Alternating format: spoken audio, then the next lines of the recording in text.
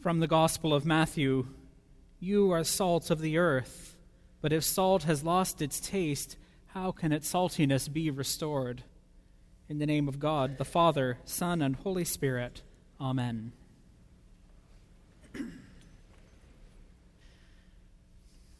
About a year ago, I read a fascinating book by the Toronto area journalist Mark Schatzker, a book called The Dorito Effect. It's a book so named because he begins with the story of how those triangular cheese-flavored chips called Doritos came into existence. As Schatzker tells the story, in 1964, a vice president in the Frito-Lay company came up with the idea of marketing a kind of lightly salted baked tortilla chip. The company, already known for their corn chips and potato chips, set to the task. But as the product went through development, it quickly became clear that the idea was going to flop because they just didn't have enough flavor.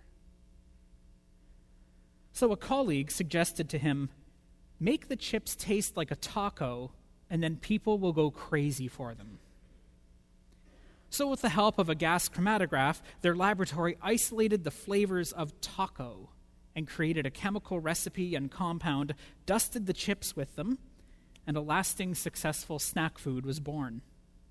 Since then, they've developed even more flavors, including ranch, dill pickle, ketchup, buffalo wing, and guacamole, mostly made from chemicals. Okay, well, we all knew that Doritos were processed junk. So what about real food? Well, next, the author talks about what has happened to chicken.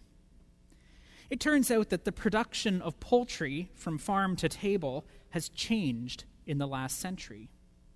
Over the span of many years, as market demand for chicken increased, as farmers tinkered with the chicken feed they were coming up with to speed up the growth process to produce market-ready chickens faster, through all of this process, the taste of chicken has fundamentally changed. It has become more bland through the process of mass production. Now, this may not be a change that's perceptible to us, the author notes, but there is other evidence. 100-year-old cookbooks. Because if you look at recipes for chicken from 80, 90, 100 years ago, you'd find that most of them, the chicken recipes, the chicken was seasoned by little more than salt or pepper. Chicken then had more flavor. It needed less external flavor than it does now. And so we season it heavily. And sure enough, Martha and I have great chicken recipes. We have a great lemon and rosemary chicken. We have a great Cajun chicken, a great garlic crumb chicken. And my hot chicken wings with their 6 tablespoons of cayenne pepper in the marinade are not to be reckoned with. But just straight up chicken? That never seems to make it onto the menu. It's a fascinating book about the science of taste and how our nutrition has been fundamentally obliterated by what the author calls manufactured deliciousness. And rest assured, it's not my intention this morning to be preachy about the food we eat or to promote a particular nutritional ethos. In fact, after reading this book, there are 2 things I can tell you. I still eat chicken and I spice it to death, and I still eat Doritos. Apparently, learning about what you eat doesn't always change what you eat.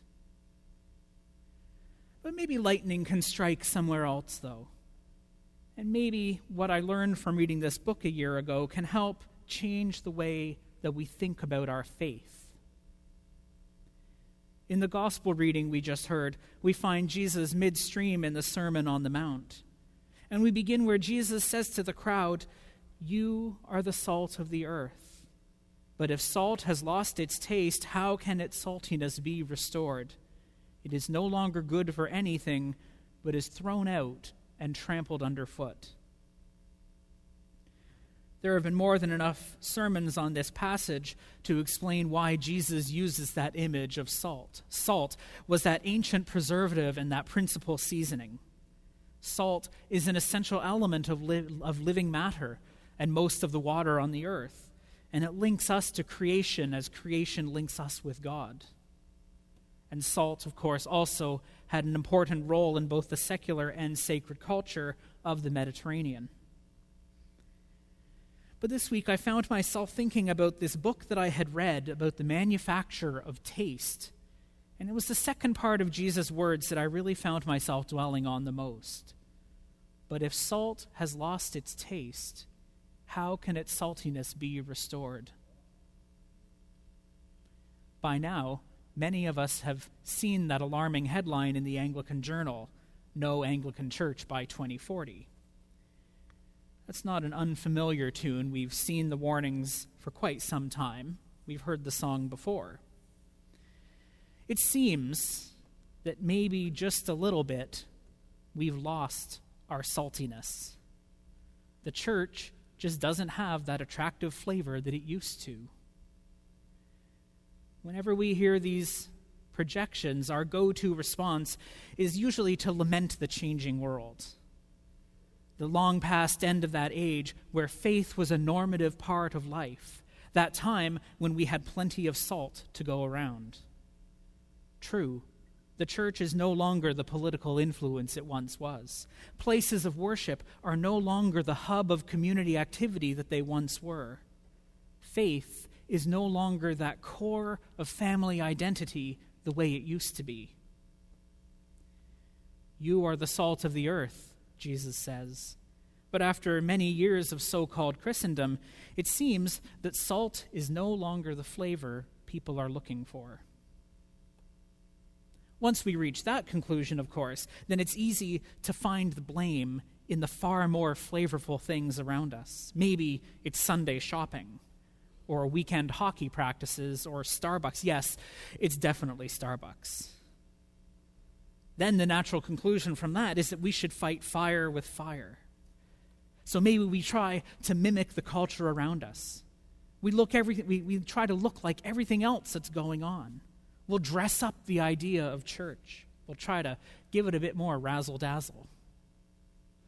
Or on the other hand, pendulum swings the other way. We could make an idol out of being different. We could cling to those things that keep us different from the rest of the changing world. If people don't want salt anymore, we can definitely be cumin or paprika. Or maybe we'll just double up on the salt.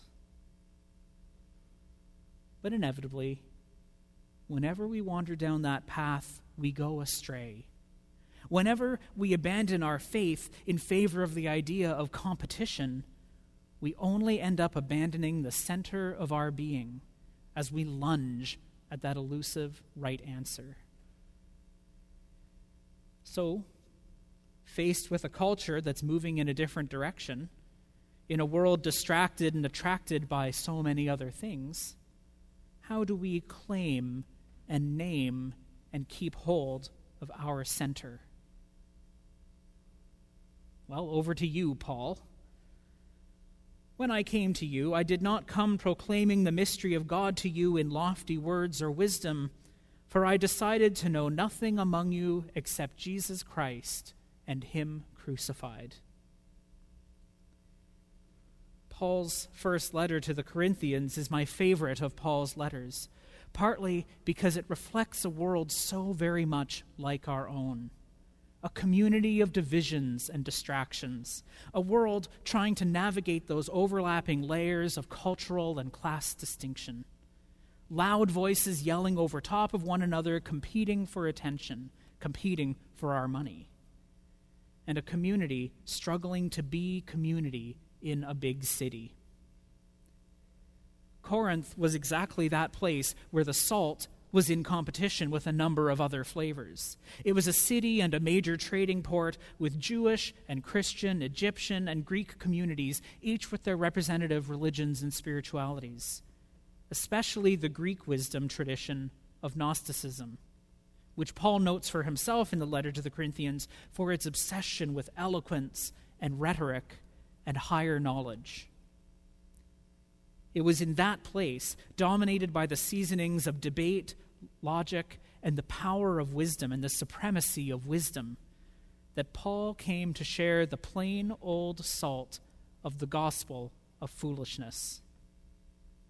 And so he says to them, when I came to you, I didn't dress it up. I didn't try to make it look like something you already had or something you could get somewhere else. When I shared this gospel with you, it wasn't to overwhelm your senses, but rather to fill your spirits with something new.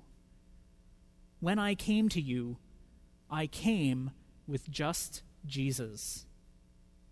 I decided to know nothing among you except Jesus Christ and Him crucified. Just Jesus, just the good news of Jesus Christ who liberates us from the complication and the maelstrom and the nonsense of the world. That is our center. When we go out from this place, when we bring the gospel into the world distracted by flashing lights, louder voices, and competing flavors, Jesus Christ is our center, in whom we live and move and have our being. In a world with many distractions, Paul's experience of growing and nurturing and struggling with the Corinthian community reminds us that we don't need to be as big and complicated and as flashy as life is. There's actual beauty in being simple and centered in Jesus Christ. We are the salt of the world, made by the one who made us to be salt, and invited by the one who took on our own flesh to be salt and light and healing and grace in the world. Our being salt began with God. Staying salt belongs to us. So back to our gospel. Jesus asks that question, if salt has lost its taste, how can its saltiness be restored? How do we find and stay rooted in our center? What does it look like for us to do that? There's one thing I've always loved about Jesus' parables and the images that he uses. And what I've loved about them is the paradox of them all. That he always uses things with finite values, finite properties, finite behaviors, finite qualities. But you and I, we are not limited to finite qualities. A mustard seed will always only grow a mustard plant. It'll never be turmeric or basil. A rocky path with seed thrown on it will always be a rocky path. A grain of salt, once it loses its saltiness, will never be salty again. But you and I, we can be restored. You and I can be refreshed and renewed and made salty again, if you will. For the past several weeks and continuing for another couple weeks, Andrew Kuhl has been running the Christian Faith series called The Way of Love that comes from the Episcopal Church in the United States. Through the course, we have been invited to consider 7 practices that are central to what it means to be centered and followers of Jesus Christ. Practices that invite us to find our center in Christ, most especially when we get away from that center. Practices that invite us to renew ourselves, to restore the salt in us. Practices that invite us to turn and learn and pray, to worship, bless, go, and rest. Even if you haven't been a part of that series, take some time this week if you get the opportunity and learn about how these 7 practices might guide us in finding and claiming our center and in renewing our spirits. Turning again and again in our lives to Jesus, learning and praying through our faith in Christ, coming together as a community in worship, going into the world, blessing each other and the world, and knowing God's blessing in us, and resting in Christ and resting from a busy world. There will always be Doritos. Like literally, because I think they're chemically incapable of biodegrading.